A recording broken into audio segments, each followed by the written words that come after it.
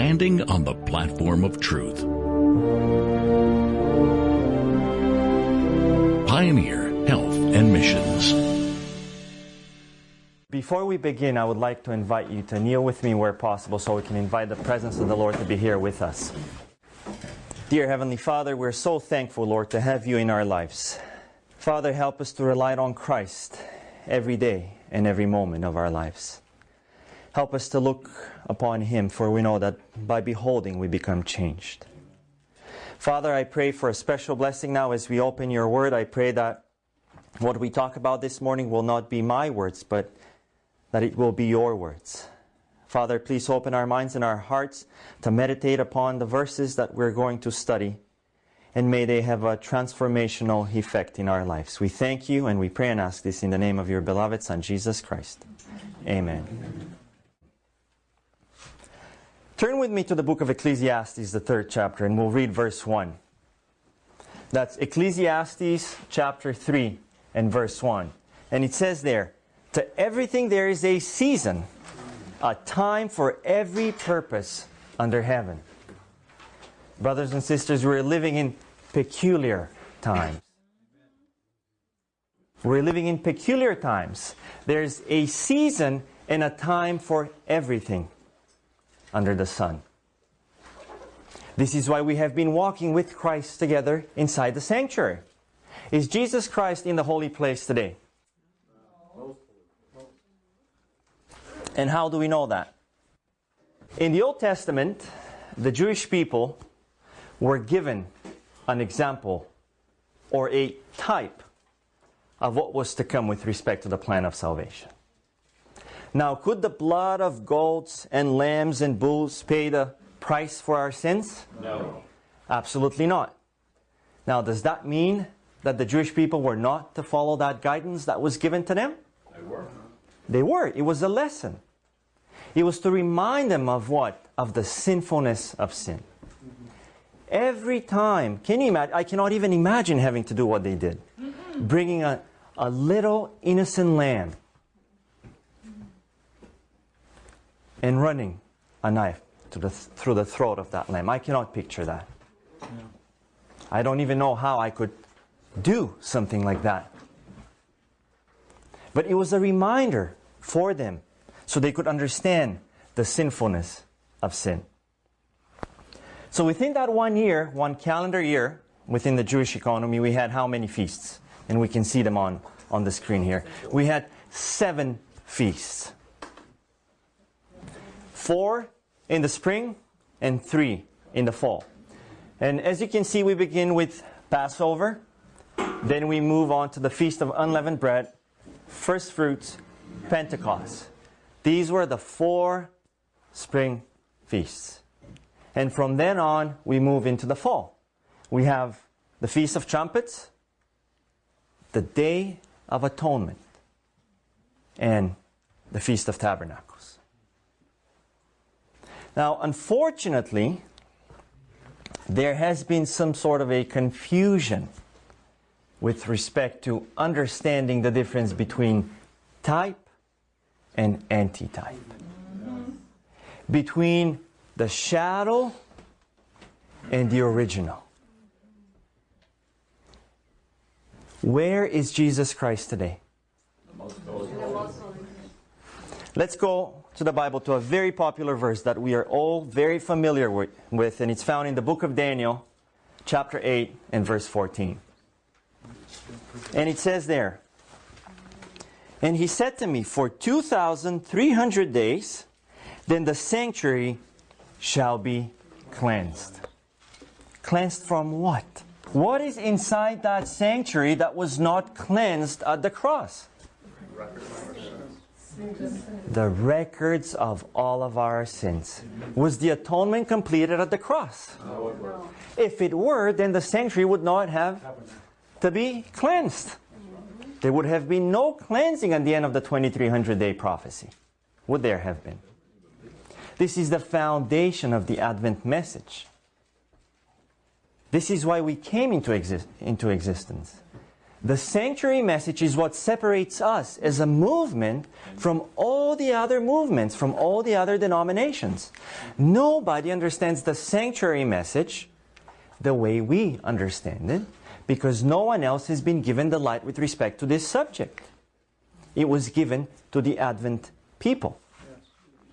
And as I mentioned, there has been, unfortunately, somewhat of a confusion, because where is Jesus going to be next spring if we are still here?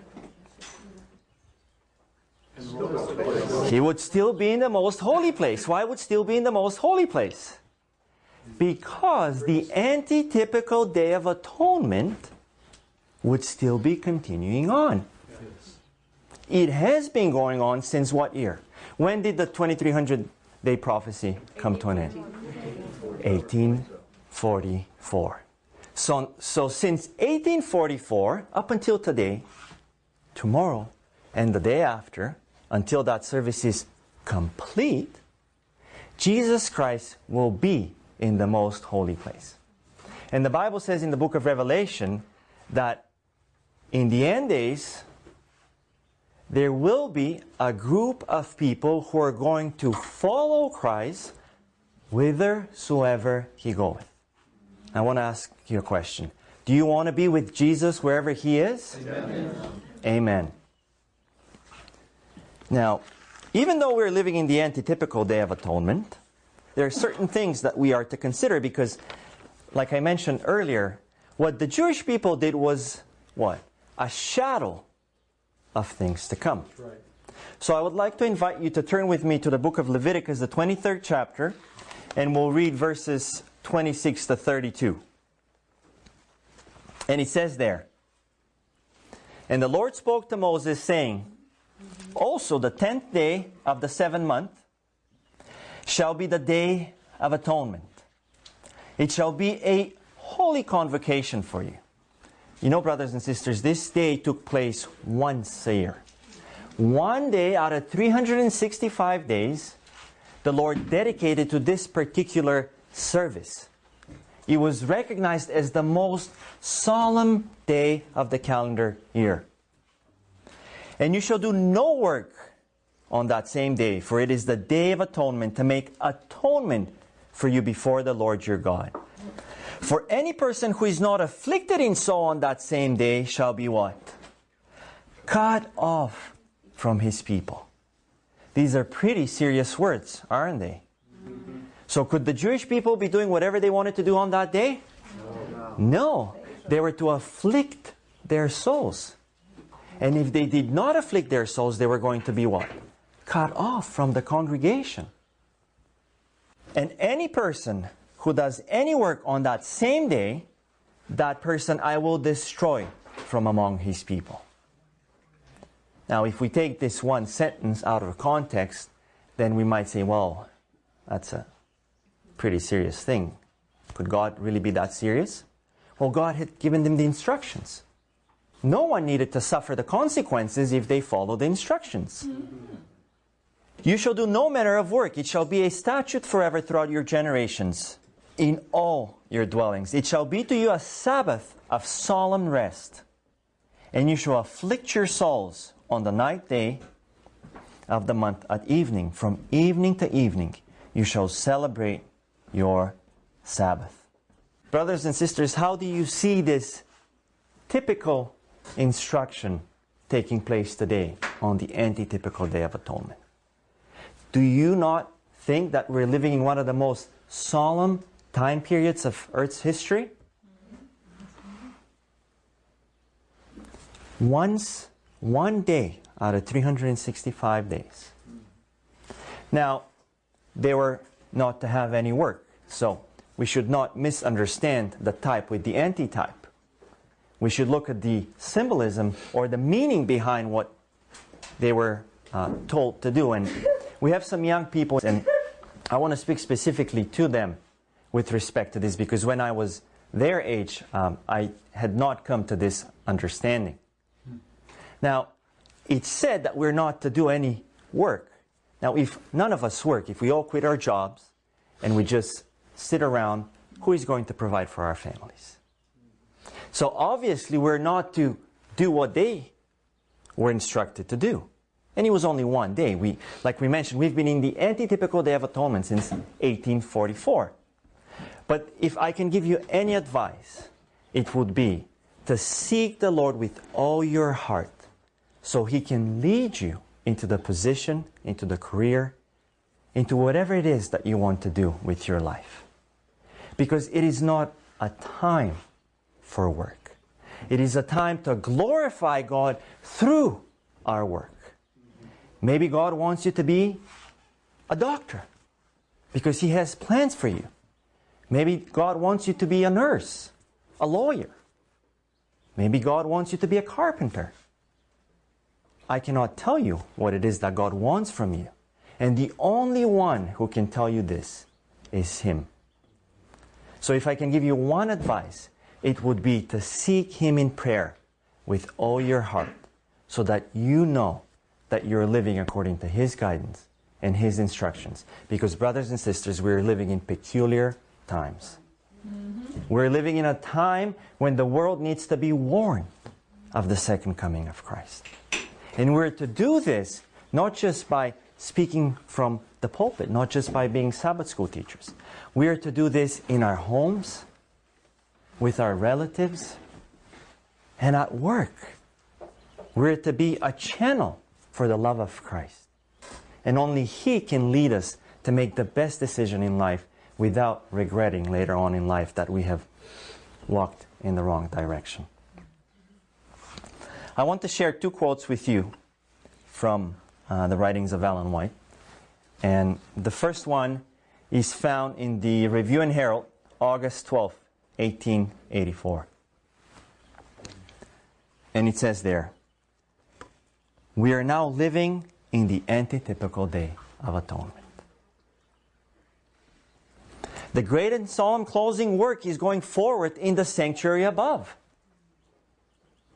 Every man is required to afflict his soul before God. Every heart is required to be in harmony with the divine will." We're dealing with a problem that puts us out of harmony with the divine will, brothers and sisters. But in this quote, it says that every heart is required to be in harmony with the divine will. This is the time that we're living in. Great Controversy, page 430, paragraph 3. "In the typical service, when the high priest entered the most holy place, all Israel were required to gather about the sanctuary and the most solemn manner humble their souls before God, that they might receive the pardon of their sins and not be cut off from the congregation. How much more essential in this antitypical Day of Atonement that we understand the work of our high priest and know what duties are required of us."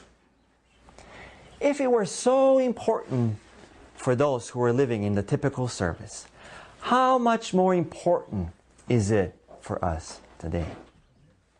There's a time for everything, brothers and sisters, and the time has come for all of us to understand the seriousness of the times that we're living in. We're living in the antitypical Day of Atonement.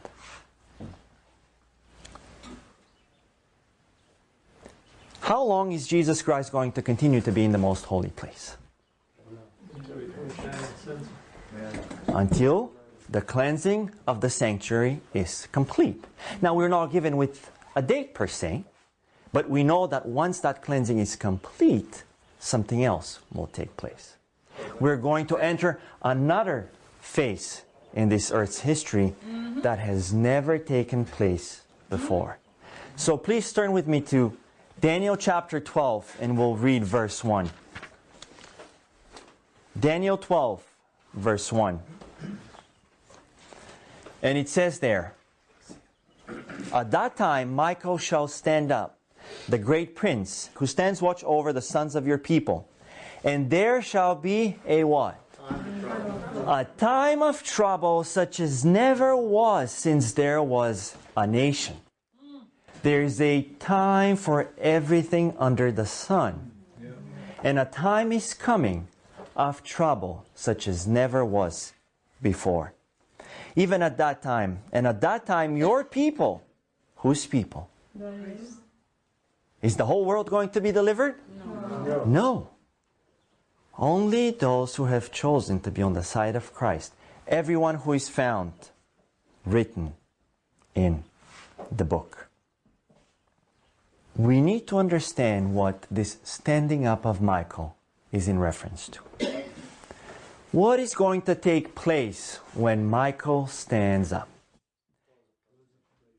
And in order to do this, we're going to go through a few verses in the Bible that deal with the beginning of the work of our high priest in the heavenly sanctuary. So please turn with me to the book of Mark 16, verse 19. And it says there, "So then after the Lord had spoken to them, he was received up into heaven and did what? And sat down at the right hand of God." So we see something completely opposite from what we read in Daniel chapter 12. Is Jesus standing up here? No. When is this taking place? What does the verse say?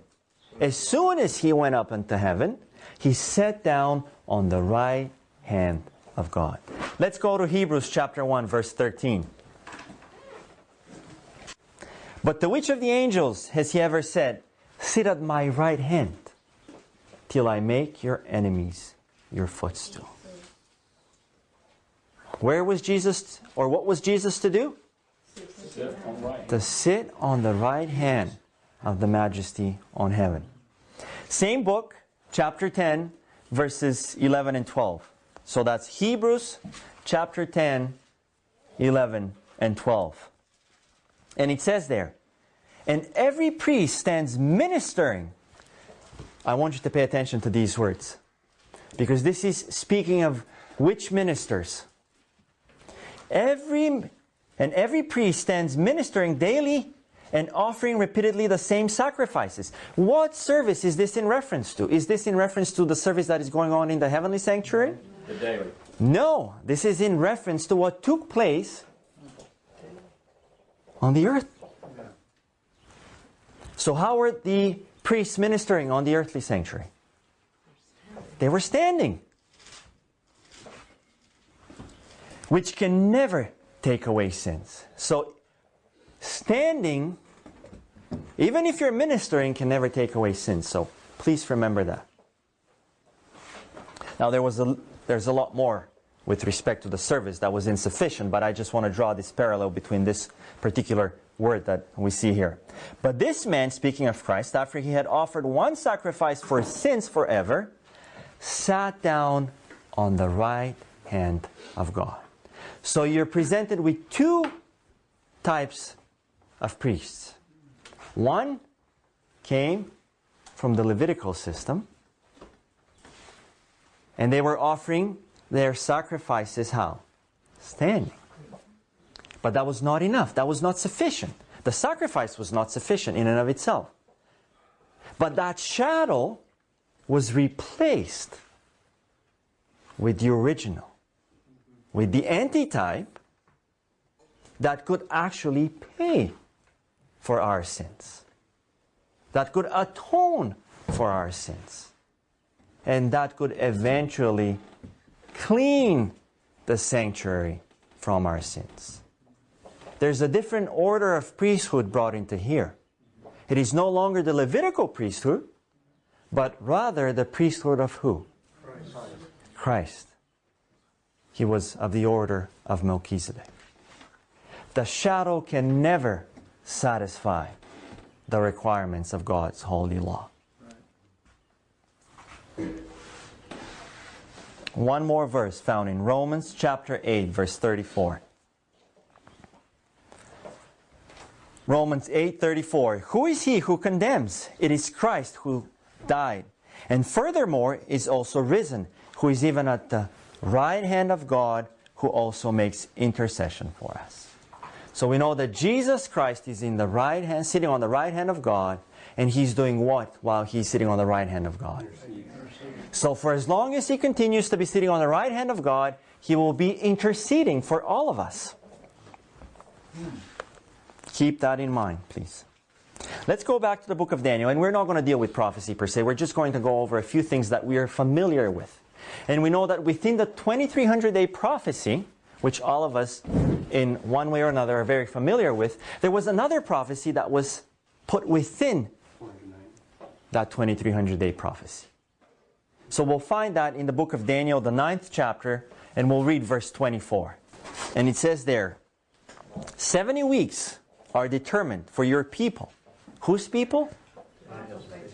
Daniel's people, the Jewish people, who were supposed to be also God's people, weren't they? And for your holy city to finish the transgression, to make an end of sin. 70 weeks were given to that group of people to put an end of sins, to make reconciliation for iniquity, to bring in everlasting righteousness, to seal up the vision and prophecy, and to anoint the most holy place. Now let me ask you a question. Were the Jewish people supposed to do that on their own? Could the Levitical system put an end to sin? No. No. All of these prophecies were pointing to who? Christ. Because He is the only one who could forgive us for our sins, as we learned 2 days ago. But then furthermore do what? Sanctify us and cleanse us from sin and help us to build up characters for the heavenly courts. We know that this prophecy began in the year 457 BC. And we know that 70 weeks, when multiplied by 7, come to 490 days. And when we take the day for a year principle, we're left with 490 years. So this was the time period within which that group of people was supposed to put an end to sin. Moving forward 490 years, we come to what year? 34 AD. And we know history. We know our Bibles. So let's see what happened in 34 AD. So please turn with me to the book of Acts. And pay attention to what happens here, specifically with Jesus Christ, in comparison to the 4 verses that we just read. So that's Acts chapter 7, verses 54 to 58. And it says there, when they heard these things, they were cut to the heart. It was Stephen speaking, and they were cut to the heart. Now there's 2 options when you're cut to the heart. You could take it and repent and come to Christ, or we'll see what happens if that does not take place. And they gnashed at him with their teeth, but he, being full of the Holy Spirit, gazed into heaven and saw the glory of God. And Jesus, what is Jesus doing now? Standing at the right hand of God, and said, look, I see the heavens open, and the Son of Man standing at the right hand of God. Why was Jesus standing at the right hand of God 490 years later? Why was He not sitting at the right hand of God? Because that group of people, God had given 490 years, 70 weeks to complete something. And they had not done it. So the time was up. The time was up, and Michael stood up for the people of Israel collectively, not individually, as a nation. At that point, Israel was at its close of probation. They were no longer to be the means by which God was going to take the gospel to the world. They had failed to do what God asked them to do. So when Michael stands up, what takes place? The close of probation. Now, brothers and sisters, what we read in Daniel 12:1 is not dealing with the Jewish people. What we read in Daniel 12, verse 1, is dealing with this world. The moment Michael stands, probation will close for all of humanity. And once probation closes, Christ will no longer be able to do what? On the right hand of His Father. Intercede. But is that the second coming? No. What happens once probation closes? A time of trouble such as never was before.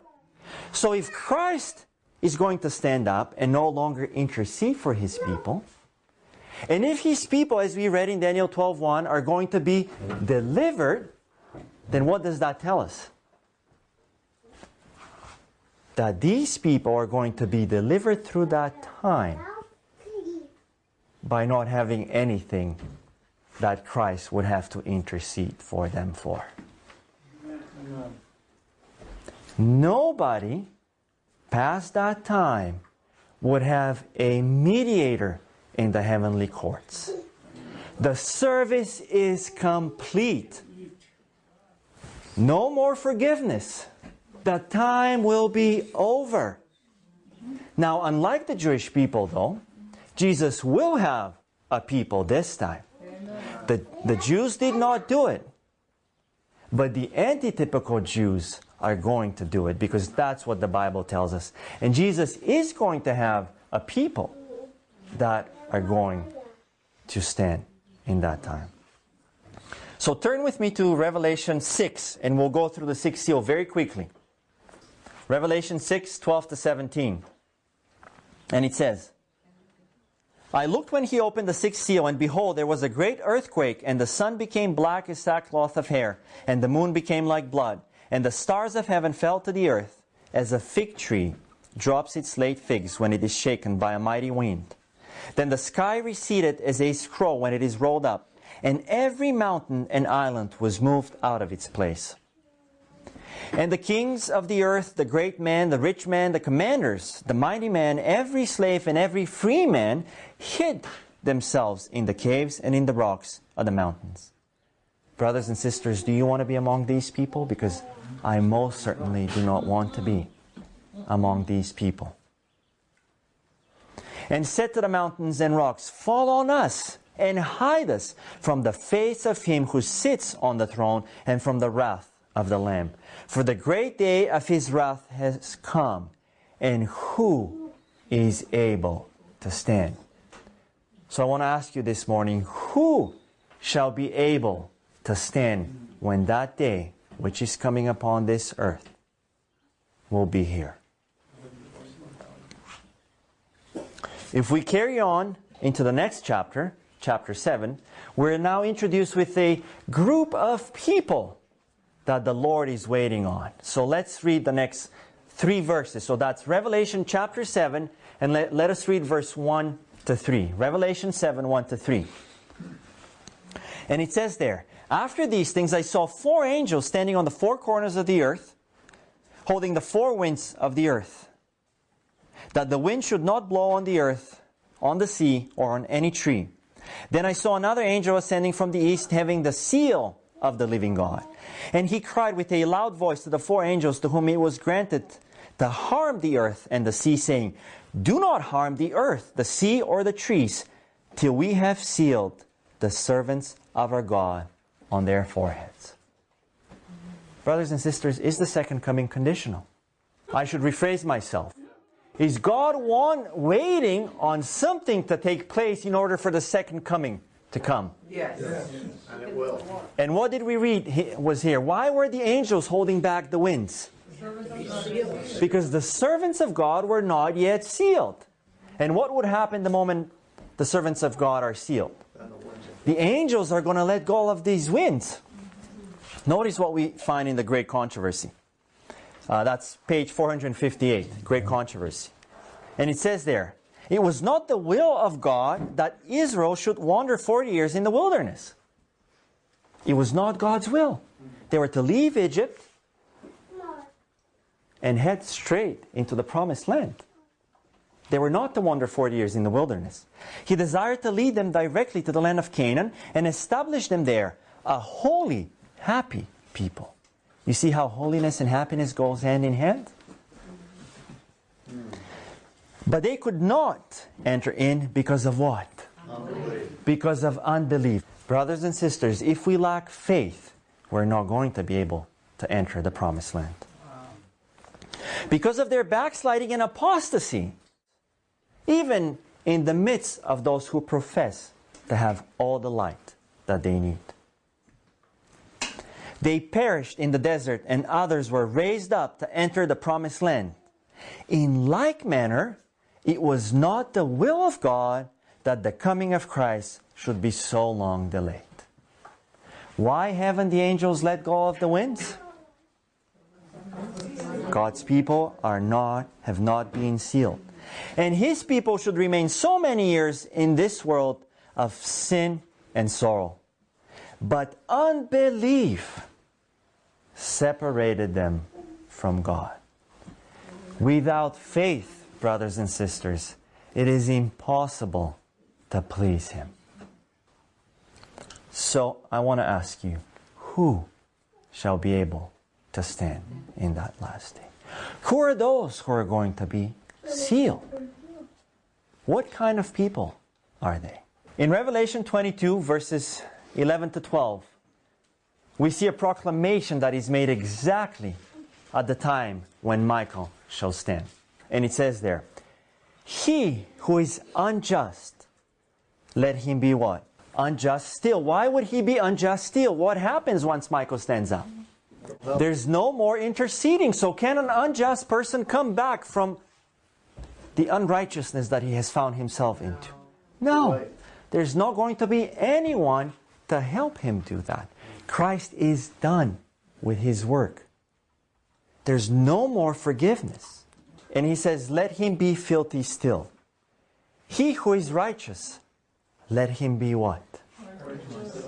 So who are the righteous? Those are the people of God that are going to be delivered in that time, as we read in Daniel chapter 12. And they're going to be what kind of people?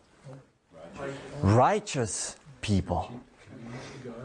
And holy people. He who is holy, let him be holy still. And behold, I am coming quickly, and my reward is with me, to give to everyone according to his work. These are the two groups of people that we're going to have after Michael stands up. And if we are alive at that time, brothers and sisters, we're going to have to find ourselves in one of those two groups of people. I want to share something with you that we find in the Review and Herald. And these are very solemn words. October 23rd, 1888. Very interesting year. It says, "Our probation is soon to close. Soon will the voice from the throne declare, 'It is done.' He that is unjust, let him be unjust still. And he which is filthy, let him be filthy still. And he that is righteous, let him be righteous still. And he that is holy, let him be holy still." So she's quoting Revelation 22, just as the same verse we just read a minute ago. The work of man's redemption will soon be ended. The last prayer for sinners will have been offered. No more forgiveness for sin. The last tears shed, the last warning given. Satan knows this, and he's making one last mighty effort to destroy the souls of man. This is why we need to abide in Christ more than ever before. Satan knows that he has but a little time, and he's trying to come up with all sorts of delusions, false doctrines. We see that all around us that are going to influence our faith and separate us from Christ and not allow us to find ourselves to be among those people that are going to stand. Especially does he work to entice into his ranks the professed followers of Christ. It should be us. For he can work through them with the greatest effect to destroy others. Did you hear this? If Satan gets a hold of a Christian, he can achieve more than if he were to take hold of someone who has nothing to do with religion. And I see that every day now, brothers and sisters. It is unfortunate, but it is part of this world. While Christians are sleeping at their post, Satan is active, vigilant, and untiring. None are secure from his wiles. We are each playing the game of life, and Satan is working with all his skill and cunning to rob us of every heavenly grace, and its place to introduce the passions of the carnal heart. We have to fight against self every day and every hour, moment by moment. Because this is what Jesus needed to do, and Jesus had to do this because He was a brother to every one of us. He faced the same temptations that you and I have faced, and because He overcame, He's able to do what? To succor, to aid those of us who have to fight against the passions that we have. He is never off the watch. He stands ready to take advantage of every unguarded moment and to assail us at every weak point. With all deceivableness of unrighteousness, He pursues His works. Brothers and sisters, we're living in the antitypical Day of Atonement.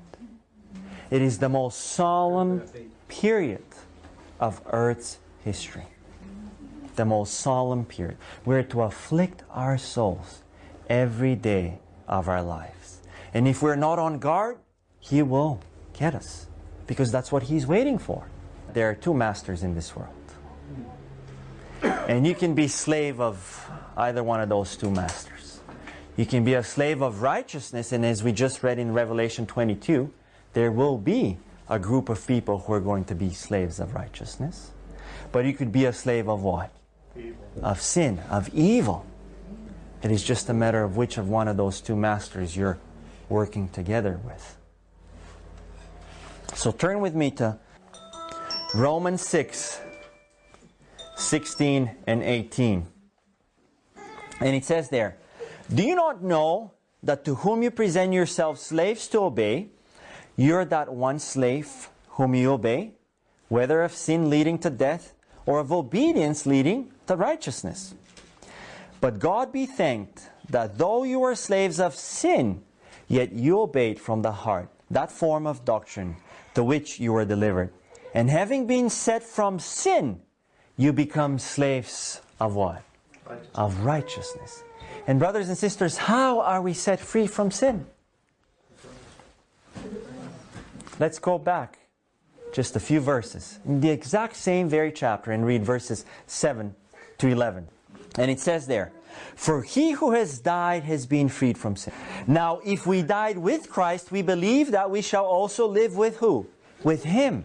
Knowing that Christ, having been raised from the dead, dies no more. Death no longer has dominion over me. For the death that He died to sin once for all. But the life that He lives to God. Likewise, you also reckon yourselves to be dead indeed to sin, but alive to God in Christ Jesus our Lord." How can we die? We need to die, according to these verses. We ought to die. And unless we die, there's not going to be any success of righteousness. Let's go to Galatians, the 2nd chapter, and read verse 20. And it says there, "I have been crucified with Christ. It is no longer I who live, but who? Christ. But Christ lives in me. And the life which I now live in the flesh, I live by faith." And there's different kinds of faith, but only one true faith. And let us not forget this. "In the Son of God who loved me and gave Himself for me." As I look into the world, I see that time is coming to an end. And if the things that are happening in the world are showing us the time is coming to an end, then you know what else is taking place? People are being sealed. I want to share with you, in closing, why the Apostle Paul became a minister of the gospel. And we find this in the book of Colossians chapter 1. And we'll read verses 24 to 29. I now rejoice in my sufferings for you, and fill up in my flesh what is lacking in the afflictions of Christ, for the sake of His body, which is the church, of which I became a minister according to the stewardship from God, which was given to me for you, to fulfill the word of God, the mystery which has been hidden from ages and from generations, but now has been revealed to His saints. To them God willed to make known what are the riches of the glory of this mystery among the Gentiles, which is what?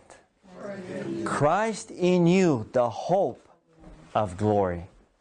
Him we preach, warning every man. Are we doing this today? Are we preaching this today? Are we warning the world of what's coming? And the two groups of people that are going to stand, or the only one group of people, I should say, that is going to stand very soon once Michael stands up. Warning every man and teaching every man in all wisdom, that we may present every man what? Sinful to God? No, brothers and sisters. It says, every man perfect. On his own? No. In Christ Jesus. Only He can forgive me for my past. Only He can step in and say, don't look at him and the things he has done in the past. Look at me. I have a righteous life. But it does not end there, does it? It does not end with forgiveness. Because then he should be able to say, look at him.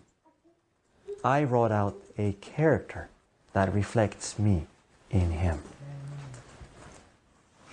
To this end, I also labor, striving according to His working, which works in me mightily. And if this was the reason why Apostle Paul became a minister, what better reason for all of us today to minister to others? Minister to our children, to our spouses, to our co-workers. In whatever way God wants to use us. In our schools. This is what we need to minister today. What is this glory that Paul was speaking of? What is the glory that Apostle Paul was talking about? And so that you do not hear it from me, I will present it to you from the lips of someone whom I believe was inspired by Christ Himself. To what church or people do you belong if Christ is formed within the hope of glory? What is that glory? Character. Amen. Character, brothers and sisters. That is the glory that the Lord is waiting to see upon this earth. This is what the Lord wants. And no, it is not legalistic to desire to be like Jesus and to allow Him to work in your heart. That's right. So that you can become like Him. Shall we pray? Dear Lord and Heavenly Father, oh Lord, I pray, Father, that you help us to understand the seriousness and the solemnity of the times that we're living in. Father, the light has been given to us. Truth has been revealed to us. Help us not to take it lightly, but help us to strive to come closer and closer to you every day of our life. Father, we have people here from all different backgrounds, all different ages. Lord, help us to be ministers of the gospel with whatever it is that we do. At home, in school, at work, in ministry. Whatever it is, Lord, that you have appointed us to do. Help us to surrender to you and to allow you to truly live in us through the Holy Spirit of your Son. And for us to surrender our will to yours so that we can be molded and shaped into the likeness of your beloved Son. Father, I want everyone that is here to be able to stand when that day comes. Amen. And may your blessing be upon every soul that is here today and upon those who are watching online. We thank you, Lord, for allowing us to know this, and more so for giving us the strength to become this. We pray and ask all of this in the name of your beloved Son, Jesus Christ. Amen. Standing on the platform of truth. Pioneer Health and Missions.